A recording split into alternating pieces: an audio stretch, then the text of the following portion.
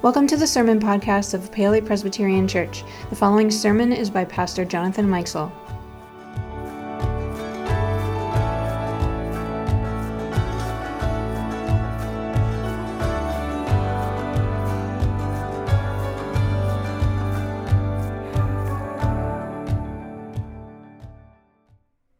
It's generally a good idea to make plans. Creating a money plan, for example, what we usually call a budget, helps us to make decisions in advance so that we can pay our bills and maybe even have some money for fun along the way.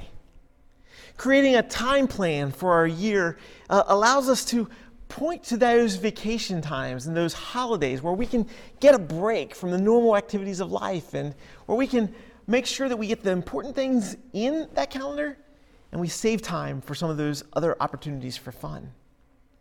Creating a maintenance plan for our car ensures that we get the appropriate oil changes and helps us to make sure that we're not going to get stranded along the side of the road when our car stops running. We all make plans. Some of us are more planners than others. Others like to do things a little more on whims. Either way, from time to time, we all make plans. Yet some people's planning goes to an extreme, doesn't it? There are some people that don't just plan a vacation. They plan every minute of every day of that vacation. In their mind, it's freeing them up. Doing that in advance frees them during the time of the vacation that they can really enjoy themselves and not have to think about what's going to happen next. For others, to think about planning every second of your vacation is like taking away the entire joy of the experience. Some people also have a problem with overdoing it with planning because they won't make a move until they've got every last detail, every last possible outcome planned and worked through. The problem with that kind of planning is that you never quite get around to actually putting something into action, right? You plan and then plan some more and can't quite get the plan into action. We need to plan. We must also recognize that we can't allow our planning to be an excuse for inaction. And if there's one more thing that's common to virtually every plan, it is that plans will ultimately meet an unexpected interruption. Unless the plan is either extremely simple and lived out in a bubble, or if it's kept in a place where there are no interruptions or no distractions, every single plan will be interrupted, will be hijacked in some way, will be kept from being completely fulfilled. The reality is that it is extremely rare to have a perfect plan that is never interrupted. And so, rather than thinking about that perfect plan, the bigger question for most of us when we think about plans is, what do we do when the inevitable interruption occurs with our plans? How do we respond when everything doesn't go according to plan? Can you see the opportunity in the interruption? Particularly, can you see the interruption as an opportunity for God to break into that circumstance? Joseph and Mary, they had a plan. In the passage that Roger just read for us, we heard of their plan to get married. They were engaged, or in the Bible word, they were betrothed. They were looking forward to their life together. But that plan was interrupted. At first, the interruption seemed like it was going to derail everything. But God was at work, impacting their lives in ways that they couldn't even have imagined earlier. And as we think through this passage together today, may we learn from their experience, and may we recognize that God is greater. God is greater than our plans. Now, the statement near the outset of this passage in Matthew chapter 1 is so simple that we probably read right through it. When his mother Mary had been engaged to Joseph and Mary, they had a plan. They were engaged to be married. They were betrothed. Preparation had begun for them to spend their lives as husband and wife. And as an incredibly large number of people, the sound of my voice, and who have ever lived, who have experienced it, getting married is a good plan. There are many people who have enjoyed the benefits and enjoyed the relationship of getting married. Now, the notion of engagement or betrothal in biblical times was a little bit different than when we think about engagement in our world today. In that day, it was a formal arrangement, entered into with witnesses that could only be broken with a formal divorce. It wasn't quite the same as full-fledged marriage. That would be a second ceremony that would be coming later, that would be followed by the actual consummation of the relationship. Those things hadn't yet occurred. But this was a significant step, and it was a step greater than even what we would call engagement in our culture, in our world. Mary and Joseph, they had a plan. Their plan was to get married. It was a noble and upright plan. Similarly, we all make plans, and those plans are often beneficial to our lives. As the saying goes, those who fail to plan to fail. We need to make plans.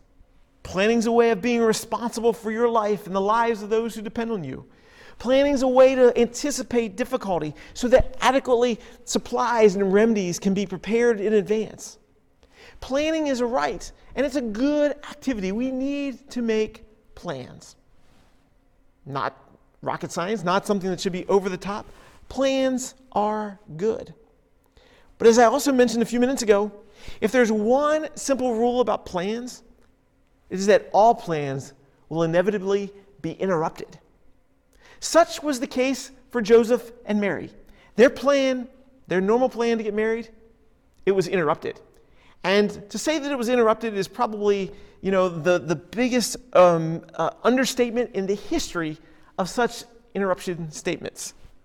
As they were approaching the appropriate fulfillment of their betrothal period, it was discovered that Mary was pregnant. Now, we know from reading this passage, and we know from other parts of Scripture, that this pregnancy was the work of the Holy Spirit. This was no ordinary conception. Mary had not engaged in inappropriate sexual behavior. But Joseph didn't know that.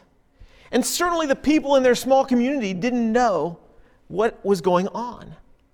From their vantage point, the only rational explanation was that Mary had been unfaithful to her commitment to Joseph. Either way, their plans were interrupted. Things were not going to work out as Mary and Joseph had initially planned or expected. And while the source of the interruption of our plans is often not nearly as dramatic as that, we certainly can relate to plans not working out as we had hoped, to plans being interrupted. We've all had those experiences when we expected things to go in one direction, only to find our plans foiled. How do we respond when that occurs? How do we respond when our plans get interrupted?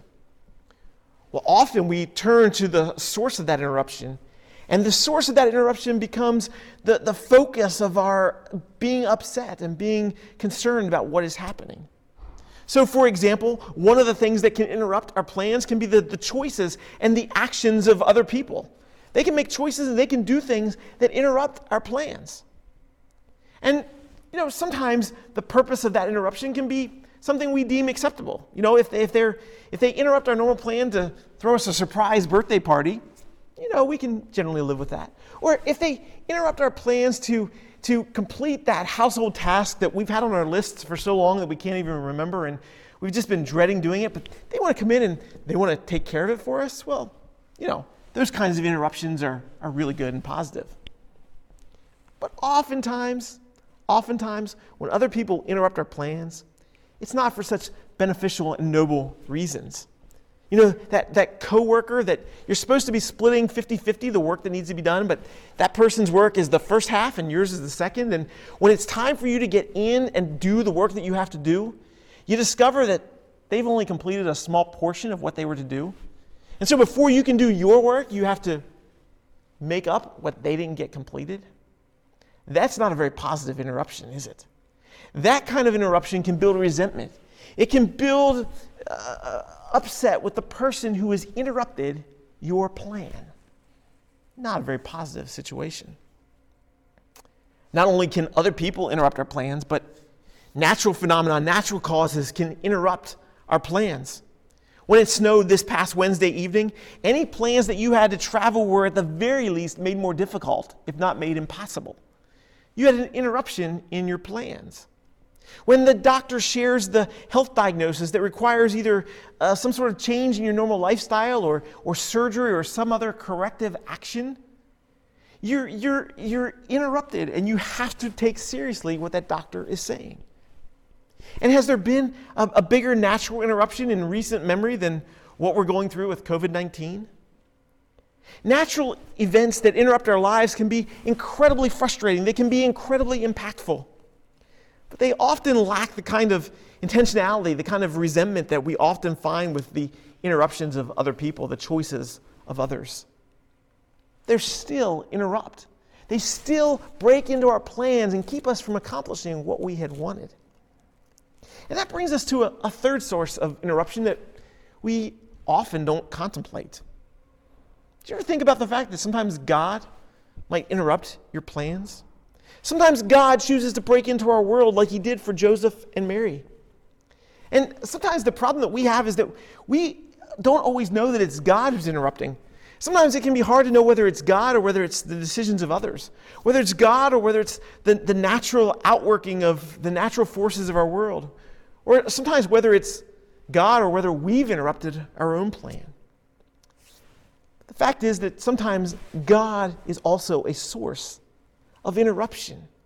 Sometimes God breaks into our plans, and in doing so, opens us up to a new world of possibility. Well, when Joseph recognized that the plans that he had for his life were being interrupted, he took the course of action that many of us take. He set out to fix the plan. He set out to identify the problem and to take corrective action. He looked around him at the facts that were at his disposal, the options that he could avail himself of, and he sought to remake his plans with his own thinking, with his own rational way of looking at the situation. And as Joseph looked at what was before him, he recognized that his options were relatively limited. Going through with the marriage, taking responsibility for this child, well, that was out of the question. He was a righteous man. And no one around him would expect him to take on that kind of circumstance or situation. I mean, it wasn't his fault. It wasn't his responsibility. So how could he end this betrothal? There were two options that were available to him. Joseph could publicly outmarry as an adulterous and unfaithful woman, shaming her and making the rest of her life difficult, if not ending her life by bringing it to execution for this adultery. That was one option. Or Joseph could quietly end the betrothal, hopefully sparing Mary the anguish of public scorn. Whether it was because of his own way of looking at the situation, his own care for Mary, whatever it was, Joseph chose to take this latter course of action. It was a tough situation. He didn't understand why it was going in this direction, but at the very least, he had figured out a way through the dilemma. He used his thought process and he figured out a better course of action. And we've all faced those changing, challenging circumstances. If you're like me, when the plan doesn't go as intended, often our first response is to try to figure out a new solution.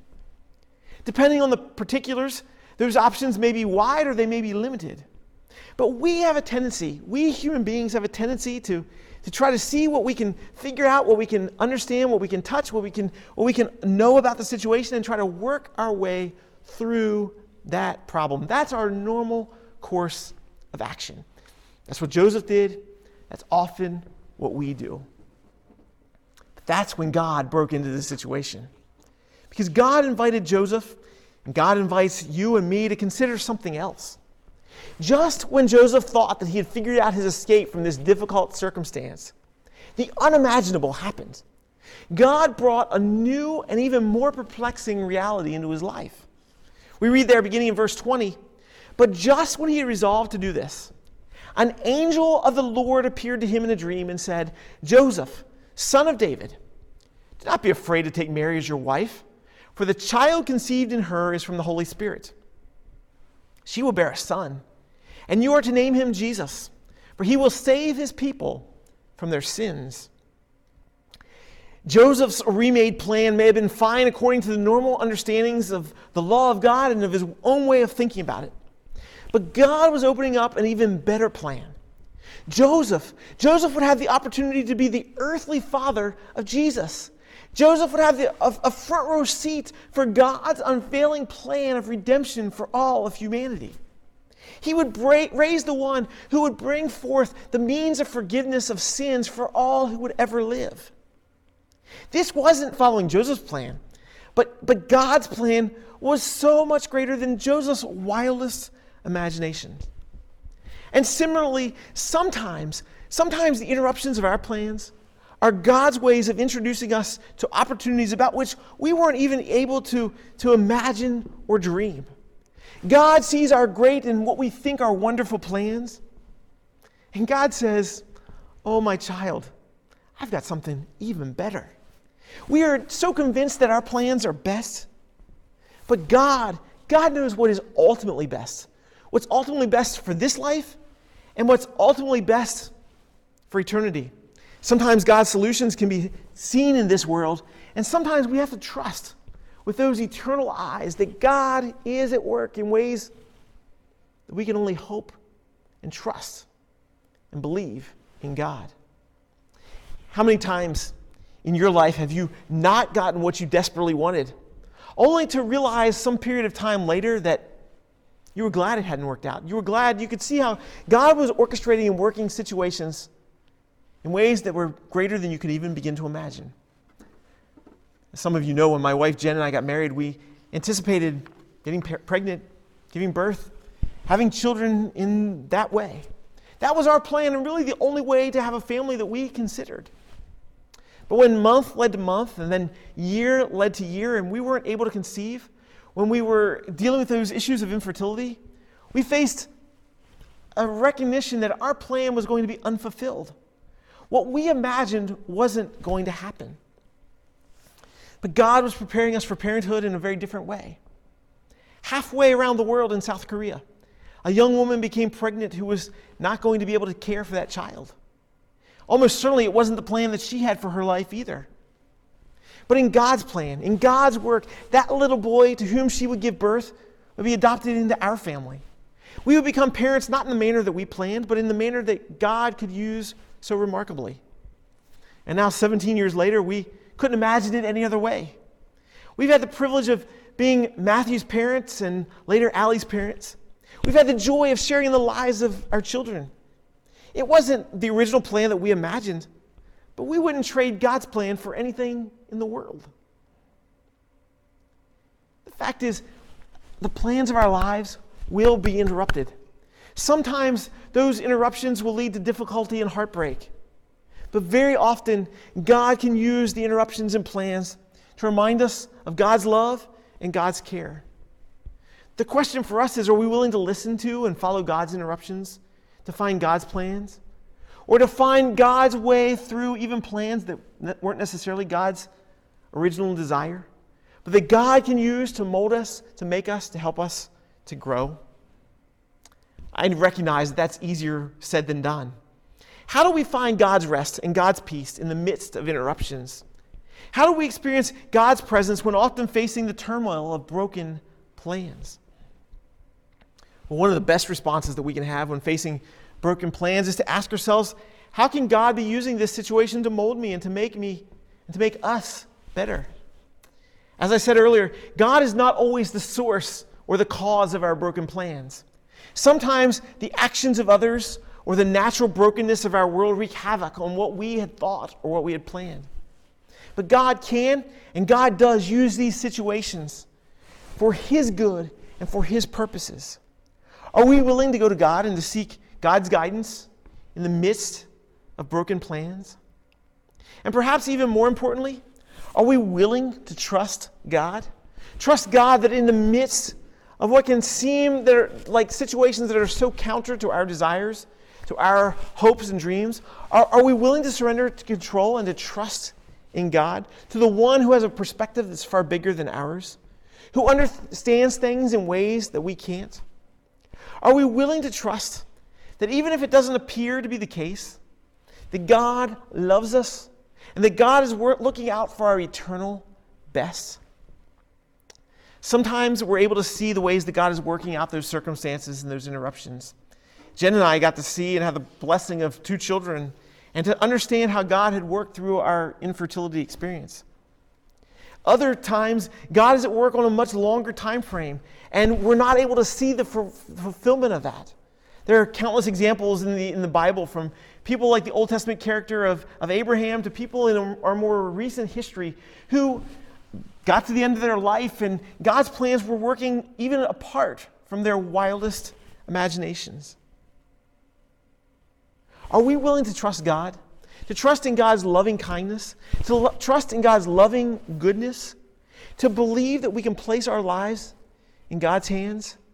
And that even in the midst of trauma and difficulty that was outside of God's original intent or God's original plan, that God is with us, that God loves us, and that God cares for us? Joseph's plans would have no doubt led to a nice life for him and for Mary. But God's plans took them to an eternal place. Joseph had the opportunity to work and participate in God's plan for all of humanity. That's certainly breaking those plans in a positive way. Our plans will be broken. Our plans will not always work out, and sometimes in the short term, sometimes in the way that we can see the situations, we have no concept or no way of thinking that it's possibly working out in any positive manner. In the midst of those broken plans, we are encouraged to remember that God is greater than our plans. And being greater than our plans means that we can trust in God even in the midst of broken plans. Will you trust God today? Will you trust God that even in the midst of the brokenness of our world, the sinful choices of others that break our hearts and break our lives, we can trust that God loves us, that God cares for us, that God is with us even in the midst of broken plans? The reason? Well, God is greater. God is greater. Jesus is greater than even our greatest plans. Can we live in that today? Amen.